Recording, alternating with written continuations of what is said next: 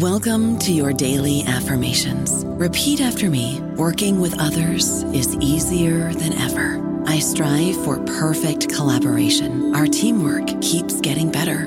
Yeah, affirmations are great, but Monday.com can really get you the teamwork you desire. Work together easily and share files, updates, data, and just about anything you want all in one platform. Affirm yes to start, or tap the banner to go to Monday.com. How do you feel great on vacation? Like really good? Easy. You go to Aruba. You'll spend your time relaxing on cool white sand beaches and floating in healing blue water. You'll immerse yourself in natural wonder and find your center on an island where things move at your speed. You won't just feel great, you'll feel relaxed, renewed, and ready for life. That's the Aruba effect. Plan your trip at Aruba.com. With Lucky Land Slots, you can get lucky just about anywhere. Dearly beloved, we are gathered here today to... Has anyone seen the bride and groom? Sorry, we're here. We were getting lucky in the limo and we lost track of time. No, Lucky Land Casino, with cash prizes that add up quicker than a guest registry. In that case, I pronounce you lucky. Play for free at LuckyLandSlots.com. Daily bonuses are waiting. No purchase necessary. Void where prohibited by law. 18+. Terms and conditions apply. See website for details. Welcome to the New Books Network. Hi everyone, and welcome to New Books Network. I'm Galina Limorenko, doctoral candidate in neuroscience with a focus on biochemistry and molecular biology of neurodegenerative diseases at EPFL in Switzerland, and I will be your host today. Today we'll be talking to John Aitken about the new book, The Infertility Trap: Why Life Choices Impact Your Fertility and Why We Must Act Now. A potential crisis in human fertility is brewing. As societies become more affluent, they experience changes that have a dramatic impact on reproduction. This book will address, in a unique and multifaceted way, how the consequences of modern life affect fertility, so that we can consider behavioral, social, medical, and environmental changes, which could reduce the severity of what is about to come. Well, John, welcome to the show. Thank you very much for inviting me.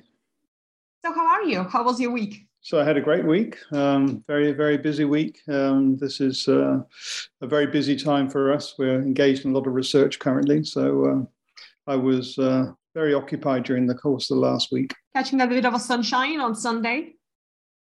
We had great weather this weekend. Of course, I'm in the Southern Hemisphere, so this is our winter. But it was a bright, shiny, but cool, crisp day. And lovely. Very, very good. Excellent. So can you tell us, what do you do? So you want to hear a little bit about my background? Yes, exactly. Yes. So basically, my career started way back in the late 60s. I left home, my rural home in the west of England, and went to London because this was 1966 and London was in full swing at that time. And I rather inadvertently, over the course of 3 years, got a degree in zoology and left 3 years later with degree in hand and a very detailed knowledge of the evolution of the reptilian skull, but not really much idea about what I was going to do career-wise. And then I had the enormous good luck of being offered a PhD position at the University of Cambridge in the laboratory of Roger Short, who was probably one of the greatest reproductive biologists of his generation. And he took me on board and basically enthused me about the whole subject of reproductive biology. And I have been a reproductive biologist ever since. I left Cambridge, went to Edinburgh and also France, did a series of postdocs. Then actually I worked for the World Health Organization for a while, because at the time we were very concerned about uncontrolled population growth, and as was the World Health Organization, and they set up a unit to study better ways in which we could try to control human fertility. After that was over, I went back to Edinburgh. And by this time, Roger Short had moved to Edinburgh and set up a medical research council research unit focusing entirely on reproductive biology. And I worked with them for about 25 years, became a professor there and ran a research group studying reproductive biology, but particularly the male, because male infertility is very prevalent. And yet we know very little about its origins. So we did a lot of work on the infertile male to try to understand why men lose their fertility so frequently. And then one day in about 1997, I got a random phone call from somebody I didn't know who said that they just had a search committee meeting, and they were interested to know if I was interested in a chair at the University of Newcastle. And I thought they meant Newcastle on Tyne. So I politely declined, and they said, well, that's a pity because we would have paid your airfare to come out and have a look at us. So I had to say, well, can you orientate me? Where are you speaking to me from? And he explained that there was another Newcastle far, far away on the east coast of Australia. So I came out and had a look and loved the university and the people here. So I moved from Scotland, where I'd spent the last 25 years, to Australia. And here I set up a research group, the Priority Research Centre, looking into reproductive health, which is still up and running today. I got briefly diverted to become Pro-Vice Chancellor of Health and Medicine, so I ran the medical faculty for about 7 years. But now I am retired and able to focus entirely on the things that interest me. And the thing that really interests me at the moment are the causes of human infertility. And that's the topic on which I've recently written this book, The Infertility Trap. Wow, that's an impressive career journey.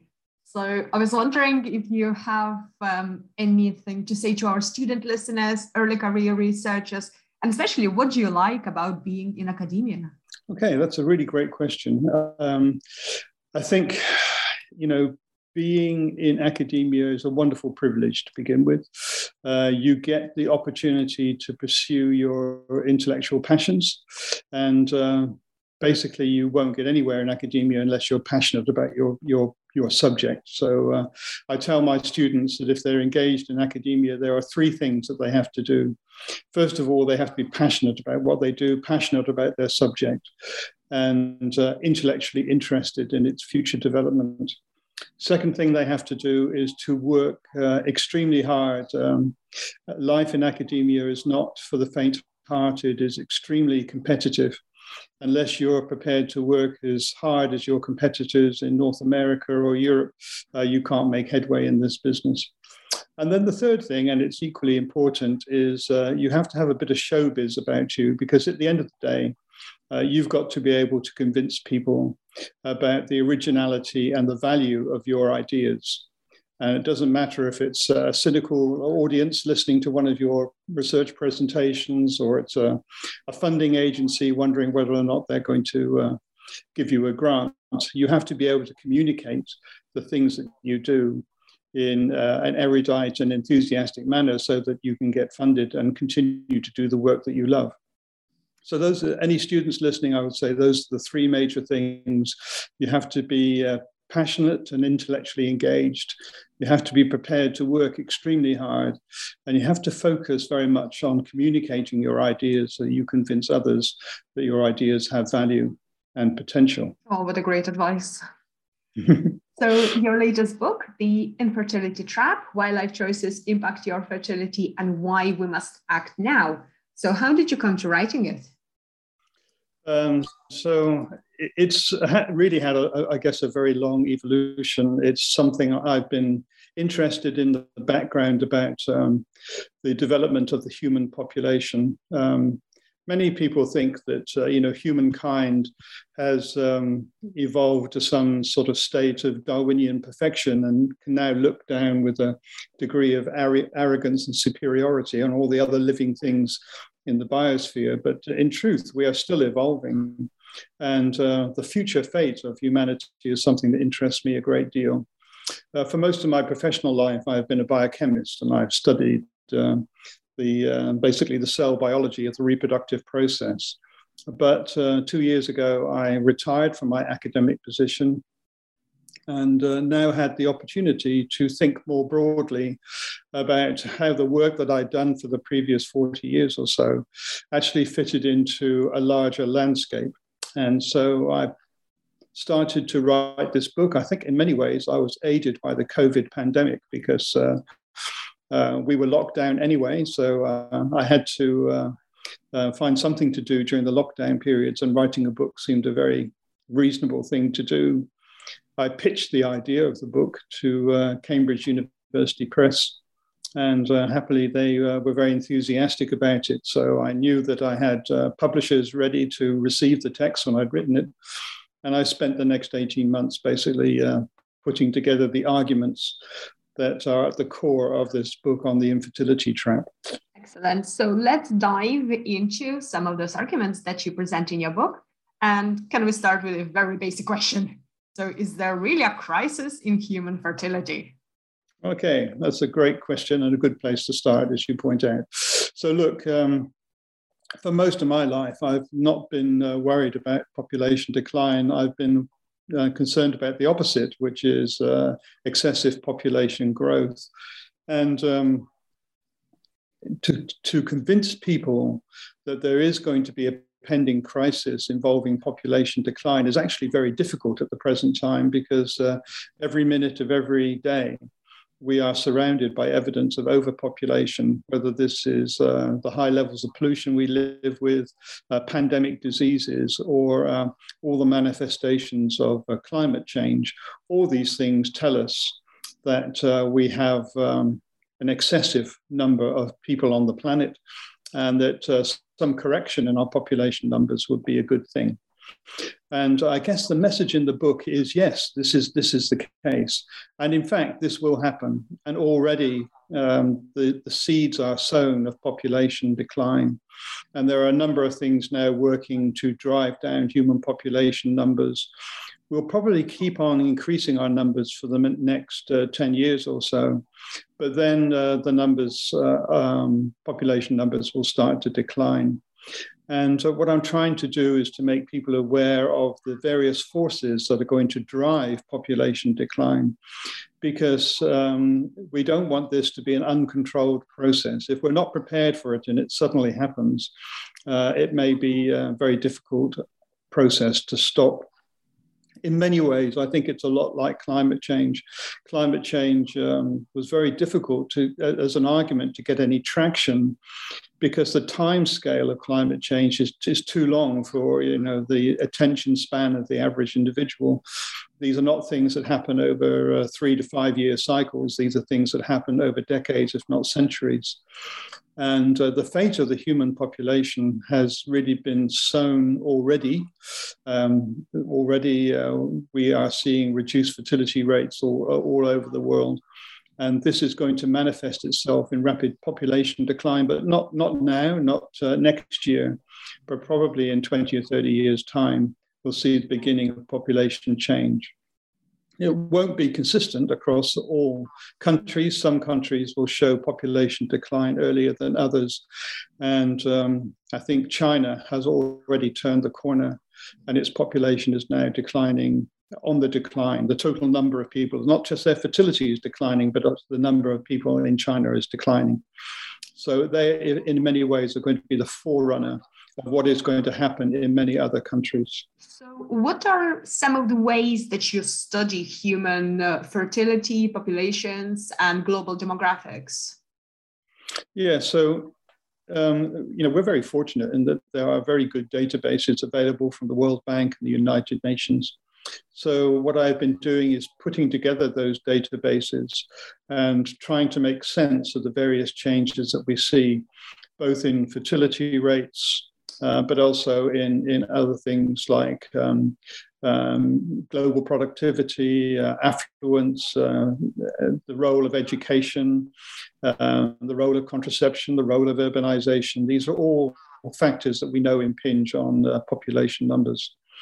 So it's been, I guess, a year and a half of putting together all that data that is available and trying to isolate what the various forces are that are going to drive down human populations. And in essence, there are three major causes. There's the short-term causes, which are extremely powerful and are largely social. Then there are some intermediate level causes that will work out over the next 20 or 30 years, which are very much lifestyle and environment induced. And then finally, there are very long-term changes, which are evolutionary changes in our fundamental fertility. So all of these things are going to have an impact on total population numbers, but they will operate at different times with different levels of severity. So to understand this field a little bit more, can you present us with some of the terminology and some of the concepts that we should think about? Okay, so I'm not a demographer, but central to sort of demographic concepts is a process known as the demographic transition. And what this essentially says is the following, that when our species was evolving, and we've been on the planet now for 200,000 years or so. So we've been here a long time. For most of that time, our population numbers were very low. Essentially, we had a high birth rate that was matched by a high death rate, and population numbers were stable and sustainable. And then I guess things really started to change after the first industrial revolution. And societies, not all of them, but some of them started to become very affluent. And as countries go through the socioeconomic development spectrum, they always lose fertility. And the reason for that is that one of the first things that happens when societies become more affluent is that childhood and infant mortality rates go down. So if you're a Paleolithic family, you have to have 5 or 6 children because probably 4 or 5 of them are going to die before they reach reproductive age. But as we become more affluent and we have a better grasp of providing safe, healthy environments for our children, so infant mortality rates come down. And then there's no need to have a large family, because if you only have 3 or 4 children, you know they're all going to survive. So fertility rates come down as a natural part of the demographic transition. To some extent, that doesn't have a massive impact immediately on population numbers, because the other thing that happens with affluence is we live longer. So that helps keep numbers of people on the planet. But in the end, the reduced fertility rates are going to result in a decline in the population. And you see that very dramatically in Southeast Asia. If you look at the tiger economies like Taiwan or South Korea or Singapore, their populations increased slightly after the war. There was a lot of optimism. And the average family size in Taiwan, South Korea, and Singapore would have been somewhere between 7 and 8 at that time. And then following their socioeconomic development, their fertility rates, that is the number of children born per woman, declined dramatically. And so all those countries now have the lowest fertility rates in the world. They have a fertility rate of only just above 1. So another demographic principle is a couple, a man and a woman, have to have at least 2.1 children in order to maintain the population at a constant level. So if your fertility rate goes below 2.1, then the population is bound to decline. And this has happened in those tiger economies. It's happened throughout the developed world. Australia, most countries in Europe, the USA, we all have fertility rates which are now below replacement. So it's inevitable that the population will decline. And, an interesting series of questions then are raised about, this decline has been extremely dramatic. What is it that's driving it? And a lot of the arguments of the book are about trying to understand the driving forces behind this very dramatic decline in human fertility. And I guess one of the first concepts to get out of the way is the Malthusian concept. So Malthus was a philosopher who had an idea about populations, which was essentially they grow as a geometric progression. In other words, they grow exponentially, but the resources that sustain those populations can only grow in a linear fashion arithmetically. So the result is that most populations outstrip the resources that are needed to sustain them, and essentially they starve to death. And in the 1960s, a very powerful book was written by Paul Ehrlich called The Population Bomb. And this influenced a lot of people's thinking. And he basically took a Malthusian concept to its logical conclusion and said that in the end, human populations will grow to the point where they use up all the resources that are available, and then they will essentially starve to death. And in his book, he said that by 2020, and remember, this book was written in 1968, he said that by 2020, the United Kingdom would consist of 70 million very impoverished, very hungry people. Well, he was right on the number. I don't think they're impoverished, and they're certainly not hungry. So in fact, as our fertility rates have come down, our capacity to generate food, and I'm talking here globally, our capacity to generate both crops and animal products has increased. So, the reason why fertility rates are falling has got nothing to do with the ability to generate the resources needed to sustain the population. We've got plenty of resources. The reason the populations have come down is something to do with affluence. It's whenever populations become affluent, you see fertility rates decline. So that obviously leads then to questions about how affluence drives infertility. And one of the most powerful ones is certainly female education. So all over the world, we are very happily seeing an increase in female education. But as soon as female education rates start to increase, birth rates come down for very obvious reasons. When women become educated, they become empowered to make decisions about what kind of family they want. There is no need in more affluent societies to have large numbers of children, and they very rightly express their willingness to enter the workforce and express themselves through their professional activities. So there is a kind of shift, I think, in the purpose of existence. It's no longer just about having children. Both genders, men and women, on a voyage to sort of self-fulfillment and realizing their potential. And it's not necessarily just about having children. And indeed now childlessness is relatively common. At least 1 in 4 women won't have any children, and there is no stigma attached to that. In fact, childless, successful professional women are a role model for many young girls these days. So that that's it's a good thing that female education has arisen, and it's an unfortunate consequence of that is that fertility rates decline, and in many ways, it's a kind of virtuous cycle, because the more prosperous you are, the lower the infant mortality rates are. That means that your fertility rates come down. That means that women have more opportunity to become educated. So that increases the prosperity of the country and so on. So you go around in this kind of virtuous cycle. But what gets lost in this virtuous cycle is our biology. We are a very unusual species in that we stop reproducing in midlife.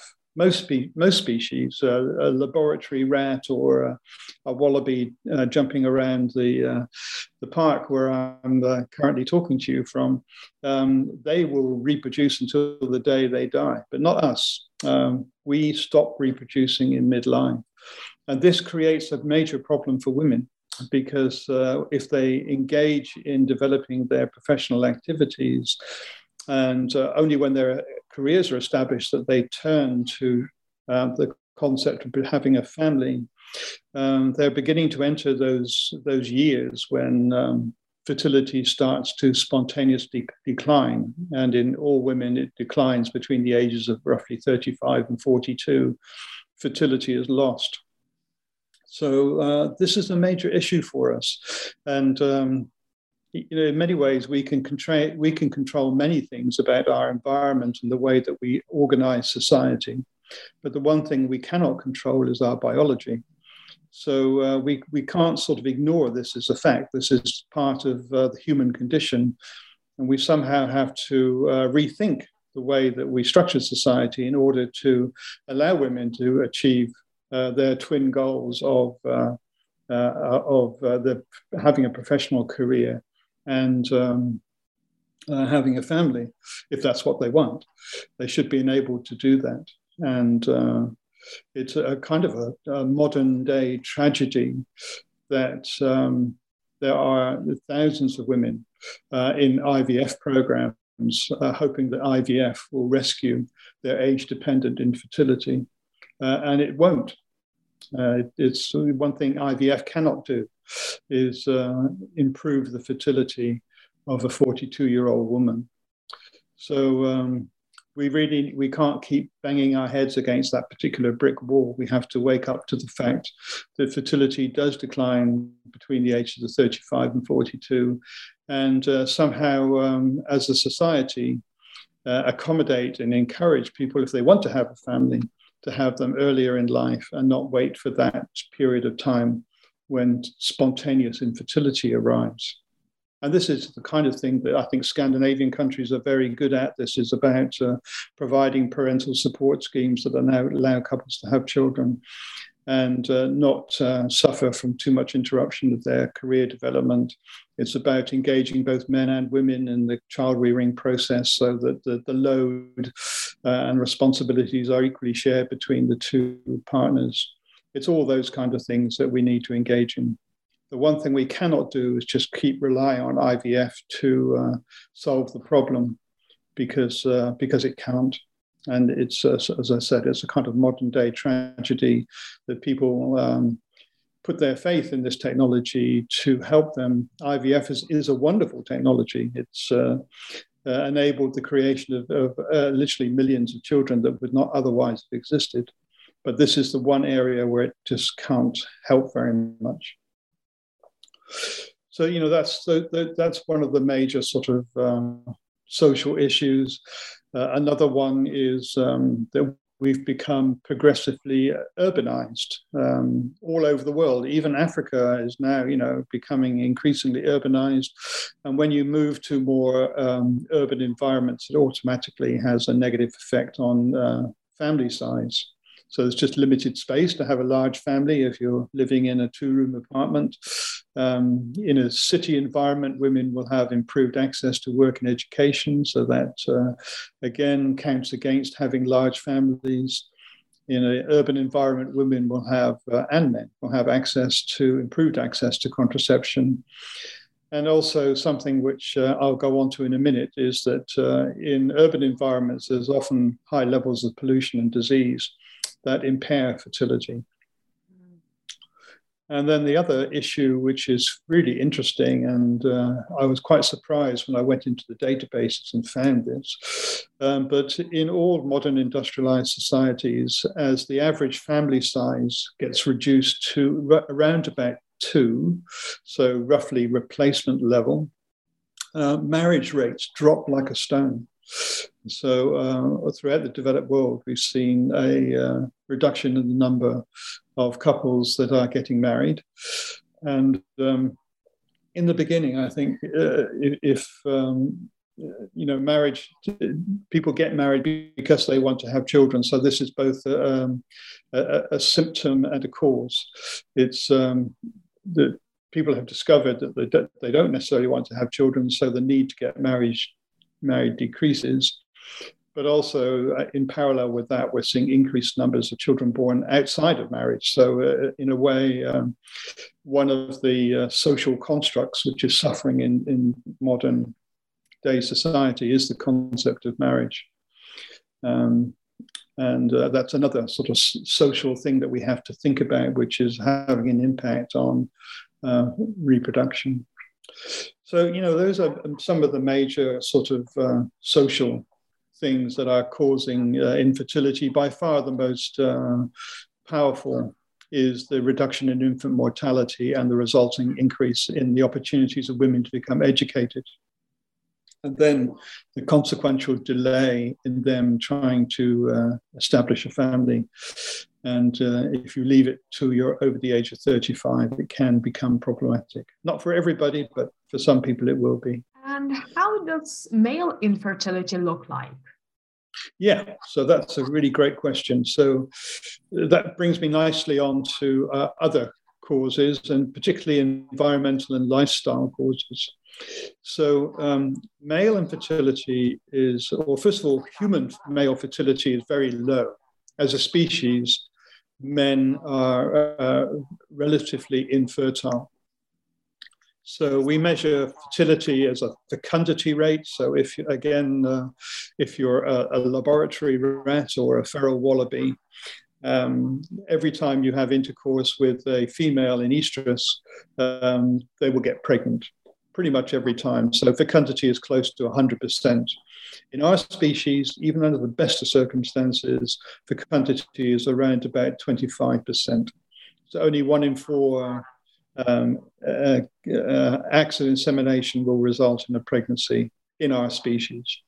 So we start from a very low base. We have very poor fertility to begin with, and this is associated with very poor semen quality in men. And then against that background, we have this phenomenon that it took a long time for people to believe. This phenomenon was first described in the early 90s, and it was widely disputed and said it couldn't possibly be true. And this is the phenomenon of declining sperm counts. So the idea that the average sperm count per male has been decreasing with time. But now we've had some really large studies done, and it's, I think now, incontrovertible, irrefutable, that sperm counts are declining all over the world. And as a rough figure, we would say that sperm counts have halved in the last 50 years.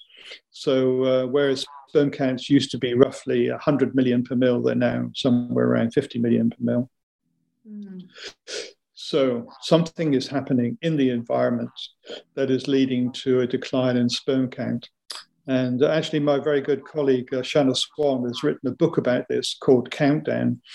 And she describes this progressive and linear decrease in sperm numbers. It just keeps on rolling on. Whatever is causing it is not something that's going away.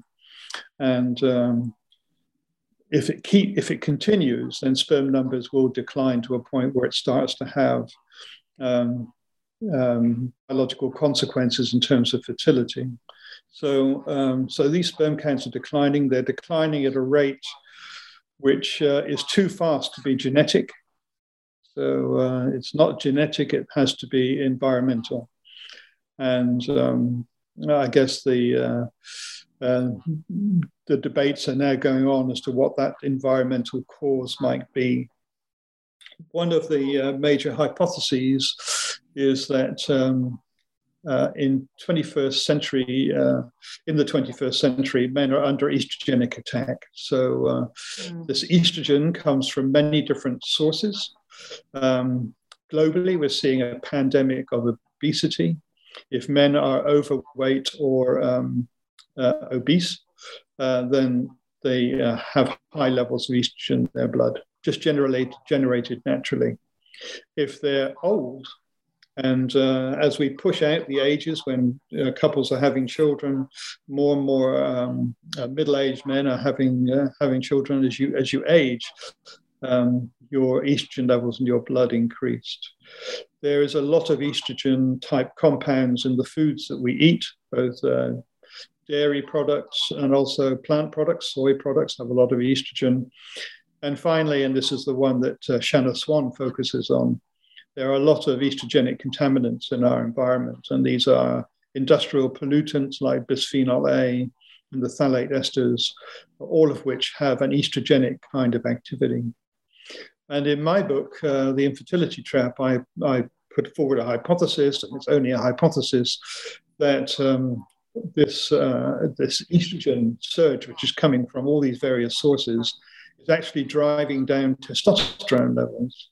And it's the lower testosterone levels that are causing the reduction in sperm generation. And there's very good evidence to support that. Some fabulous studies in Nordic countries, in Israel and the United States. And I think it's very important now that we focus on this as a concept and start to collect more data to see whether this is valid as a concept. But there is then at least some circumstantial evidence that the decline in sperm count might be related to an increased exposure to estrogen and a decrease in testosterone. The other thing, which is male-related and incontrovertible and, again, very, very powerful, is that as societies become more and more advanced, socioeconomically advanced, the incidence of testicular cancer increases exponentially. I produce a graph in the book which actually surprised me. I just got the databases out and looked at the incidence of testicular cancer plotted against total fertility rate. And as societies become more and more socially economically advanced and fertility rates come down, the incidence of testicular cancer goes up astronomically. And that seems to be a phenomenon all over the world. It's not a US phenomenon or an Australian phenomenon. In my book, I plot graphs for all developed countries, and they all show the same trend. Interestingly enough, in New South Wales, where I am, we have an increase in testicular cancer. But if I look at the local levels of ovarian cancer or cervical cancer, they're either not changing at all in the case of ovarian cancer or actually coming down in the case of cervical cancer. So there is, an aspect of this which is very male-focused, not just female. If there are female cancers that are increasing in modern socioeconomically advanced countries, they would be uterine cancer and breast cancer. And all these three cancers then, testicular cancer, uterine cancer, and breast cancer, all increasing in socioeconomically advanced countries and all share a dependence on estrogen. So, I think it's possible to put forward at least a plausible hypothesis that this high estrogen load within the environment is not just driving down sperm counts. That, if you like, is the tip of the iceberg. It's doing much more to the developmental normality of reproductive tissues and sowing the seeds for increases in testicular, uterine, and breast cancer in modern developed countries. And all of these cancers, as I said, are increasing where levels of socioeconomic development are high. So this, I think, is very concerning. And, it is a worry that reproductive toxicology is doesn't have a higher profile than it has now. I think we should be very worried about this.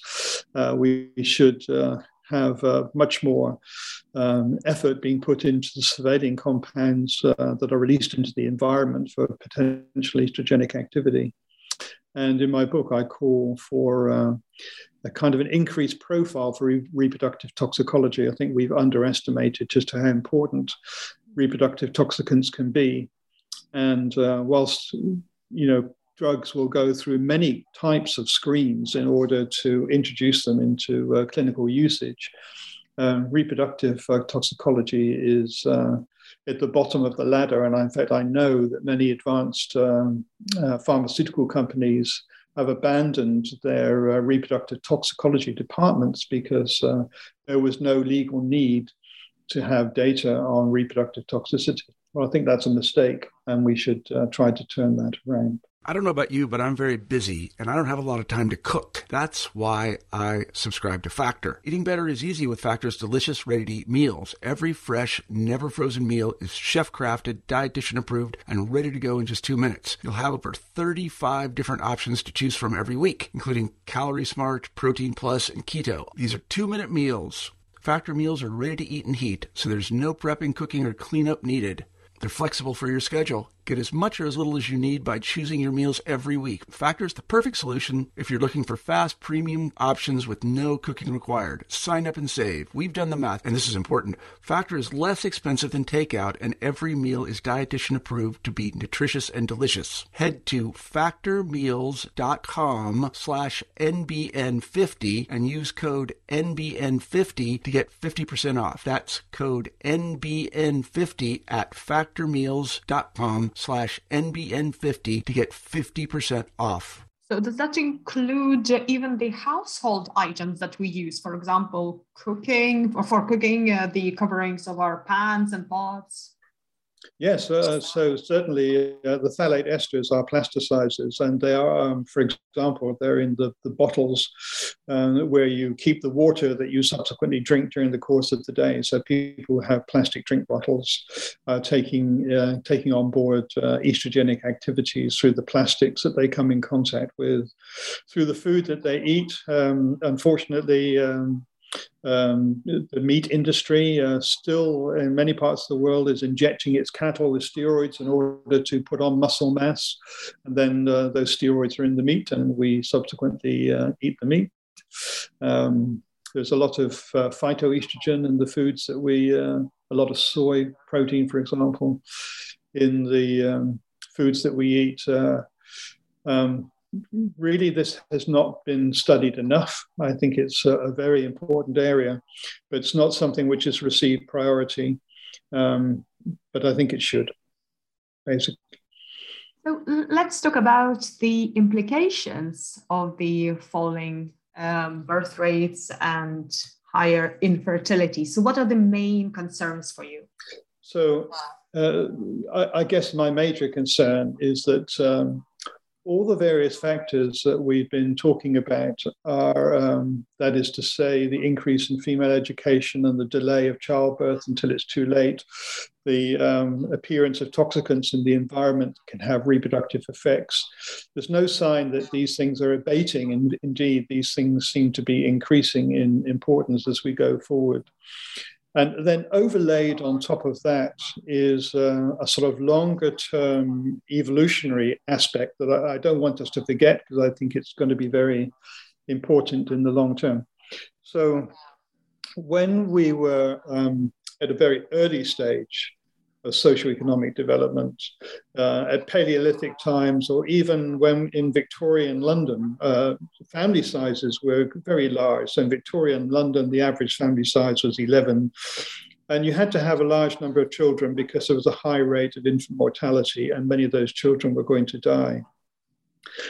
And under those conditions, you're always selecting for high fertility genes. You have to be capable of having 11 children in order for one or two to survive and pass your genes on into the next generation. If you were only capable of having one or two children, they wouldn't survive and you wouldn't be contributing to the gene pool. And then as you go through the demographic transition and you get more and more sophisticated methods of healthcare, and we're able to prevent infant mortality pretty much absolutely, then family sizes come down, and an average family size in Australia now would be 1.6, 1.7. Under those circumstances, there's really no selection for high fertility genes. Even if you can't have any children, you can in many cases go for IVF treatment, and that will help you have the family that you desire. So the result of all of this is that there will be an increase in infertility just naturally, because we're no longer selecting for high fertility genes. We've seen this in animals. So in the racehorse industry, for example, you select horses on their ability to win races. That's what you focus on. And you don't think about fertility. So you don't focus on fertility. And the result is that the fertility of racehorses is very low. Say the same thing in the dairy industry. You select cattle on the basis of milk yield. And if you select just for milk yield and don't think about fertility, then fertility declines. So if you don't select for something, you lose it. And so there's going to be a background of declining infertility that's going to have an impact long term. And then on top of that, you have to layer the IVF industry. roughly a third of all IVF or all infertility is due to genetic factors. So what the IVF industry does is to enable those people with these poor fertility genes to have children. And it doesn't matter as long as IVF is a cottage industry accounting for less than 1% of the population. But nowadays, in some countries, up to 10% or more of the population are the product of assisted conception procedures. So if a substantial proportion of your population is made up of people conceived by IVF, this is just exacerbating the retention of poor fertility genes in the population. And this, will create for governments and for health services a dilemma about how you provide reproductive health care for a population where if 30 or 40% of the population require such treatment to have children. And the one thing you can be absolutely sure of is if we get to that situation, the more we use assisted conception in one generation, the more we're going to need it in the next. So this thing will just spiral upwards and be very difficult to control. So it's the sort of trajectory of all these changes. I don't think we don't have a crisis now, but if you take what's going on in terms of environmental pollution, social change, and evolutionary change, and project it forwards, then we could well find ourselves in a very difficult position. And I guess the other thing which is happening, which is really important as well, is that all industrialized societies are showing a change in their age structure. So traditionally, an African country like Madagascar would have a triangular age structure, a broad base at the bottom with lots of young people being born, and then gradually going to a narrow tip for the few people who manage to make it through middle age and into old age. But in modern industrialized society, that population pyramid has been turned on its head. So you now have a very small number of children coming into the population, supporting a large crown of elderly people, the so-called super-aged societies, where a significant proportion of the population is over 65. So this, again, creates in the future, will create a problem for us because you now will have a small workforce working all the hours that God sends in order to support this large population of elderly people who require support. And there are only two ways that I can think of that you can solve that problem. One is to raise retirement age. So you just say, well, you can't retire. You've got to keep working. And, Macron tried this in France, and the riots that resulted from that political decision are there for everybody to see. And the other obvious thing to do is to get more and more of your female population into the workforce. That's the other way that you can help create support for the older members of society. But the more you do that, the more you constrain their fertility or their opportunities to have children. So you just make a bad situation worse. So these are the kinds of things that worry me. It's not I think at the moment we're traveling along okay, but if you look at the changes that are taking place, they are going to have a potentially very damaging effect downstream. And I think it is inevitable that the human population will decline. That's incontrovertible. That's bound to happen. But it's the rate and the severity of that decline is the thing we have to worry about.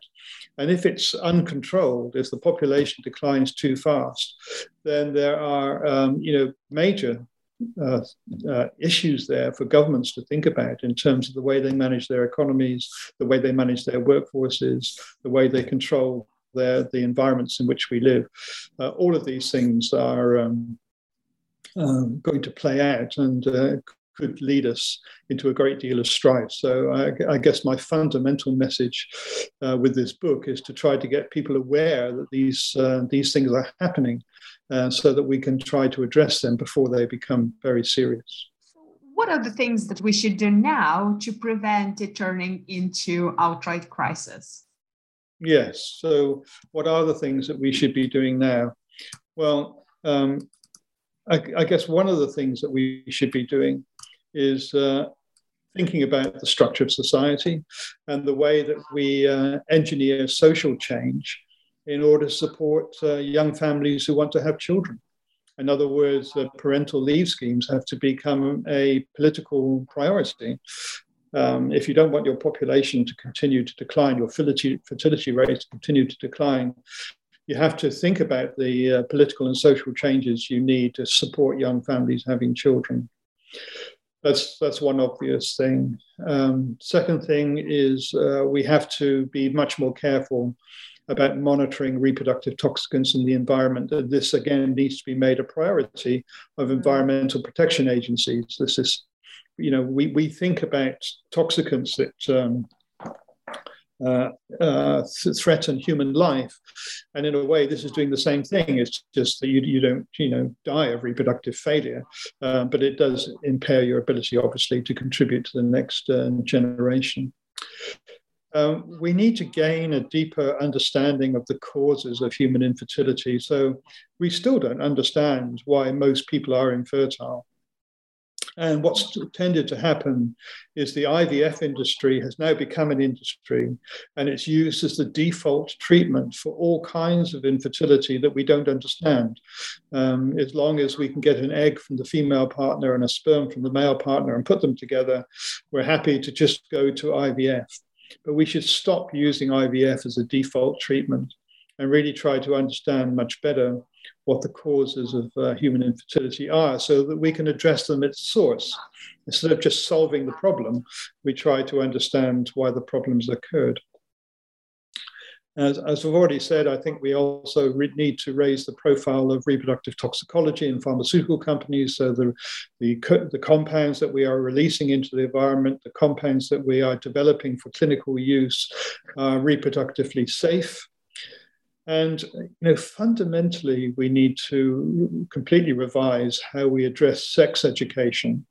So sex education, as it currently is conveyed, is something which originated in Victorian times, and it has an absolute focus on preventing teenage pregnancies. It's about convincing people that if a man comes into even close proximity with a woman, it's likely to generate an unwanted child that will cause problems for everybody. But that's just not the reality. The truth is that fertility is not a tap that you can turn on and off. It's actually something which is quite fragile and is there for a short period of time, and then it's gone forever. So we really need to revise the way that we teach sex education to young people and get them to understand just how fragile their reproductive system is and to look after it. And finally, and most importantly, I think we need to improve social political awareness about the change that's about to come. As I've said, a decline of human population is inevitable. It's going to start in about 10, 20 years' time. And then if we don't address all these issues, it's going to be very steep and could be very damaging. So we just need to improve people's awareness that this is going to happen to us as a species, and try to generate some level of control over the changes that are in many ways inevitable. And what discoveries in your research for your book, The Infertility Trap, surprised you the most? I think the graph that kind of took my breath away was the one that I generated showing the increase in testicular cancer rates as fertility rates get close to replacement level, get close to 2. So as societies go through the demographic transition and limit their fertility, you suddenly see this exponential increase in testicular cancer rates. So something is happening in these advanced industrial societies, which is having a major impact on the development of the testis. And in the book, I guess what I've done is to tie this in with what is also happening in terms of uterine cancer and breast cancer, which are also increasing rapidly in modern industrialized societies, and trying to draw a thread that brings all those things together through exposure to estrogenic compounds. So that, from a scientific perspective, was to me the most powerful thing that came out of this. Many of the other things I was aware of, and this was, I guess, in many ways, less of a voyage of discovery for me, but more a kind of my attempts to try and to communicate things. Because I give a lot of public lectures on reproduction, and I'm always surprised by how little people understand of their own reproduction. I come across all kinds of strange beliefs about the reproductive system, which people harbor and influence their behavior. So I think being able to communicate the realities of reproductive health to people is a very important thing. And that gave me a lot of satisfaction to be able to do that. And do you ever consider some of those more science fiction sort of ways to address this problem, like having artificial wombs that carry children in the future? That's a very interesting question. Funnily enough, when I was lecturing undergraduates, one of the things I used to get them to speculate about the future of human reproduction. What will this look like in centuries to come? And I think we all predicted that IVF would become more and more prevalent as it has done. We could predict that it's going to be used for more and more cases of it, different kinds of infertility, which it has done. But at the same time, obstetricians and perinatologists were developing ways of keeping babies alive that are produced very immaturely. And it's only a matter of time before the two ends of that process meet, and it's possible to have the whole of human development take place in vitro.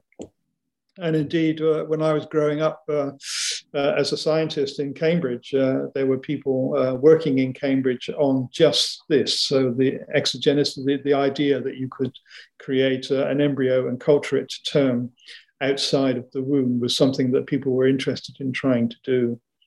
It's extremely difficult. You can get an embryo to grow to the point where it's got a beating heart, but it doesn't develop much more. One of the things that actually defeats you in a tissue culture system is gravity. And so I don't know that those problems are ever going to be surmountable.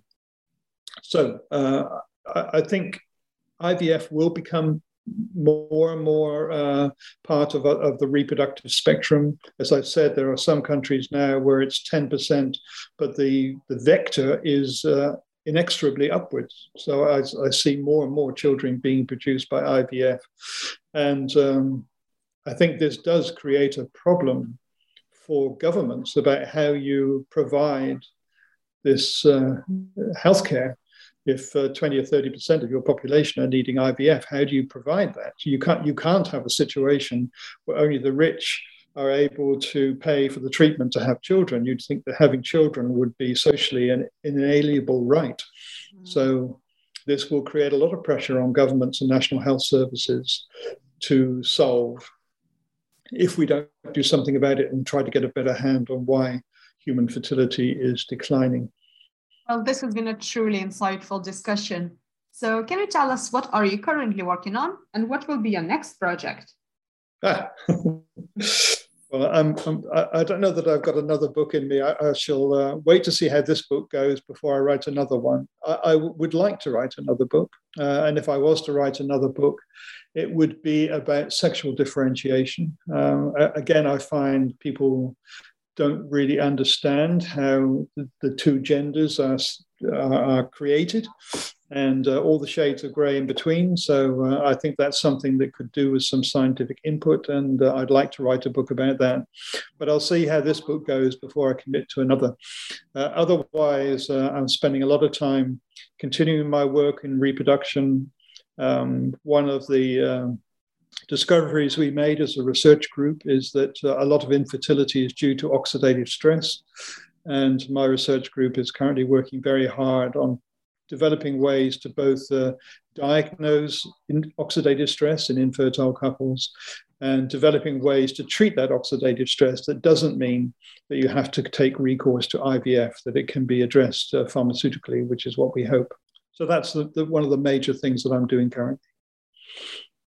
And what would be the best way for our listeners to find more information about your work and also your book? Well, the book is freely available from all good and probably bad booksellers around the globe. You can find it on Amazon and Booktopia and all the usual outlets. It's available both as an electronic copy and as a hard copy, paperback copy.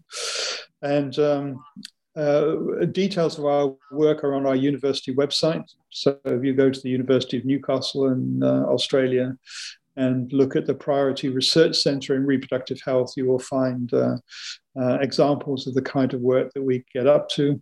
And those are the major ways, I think. And I still do give a fair number of lectures, so hopefully people may stumble across me giving a lecture on this topic at some point in the future. Well, thank you so much for joining me today. It was an enormous pleasure. Thank you very much for having me.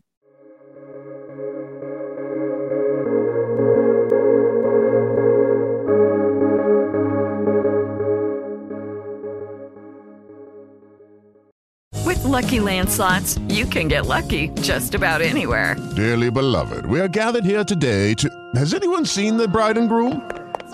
Sorry, we're here. We were getting lucky in the limo and we lost track of time. No, Lucky Land Casino, with cash prizes that add up quicker than a guest registry. In that case, I pronounce you lucky. Play for free at LuckyLandSlots.com. Daily bonuses are waiting. No purchase necessary. Void where prohibited by law. 18+. Terms and conditions apply. See website for details.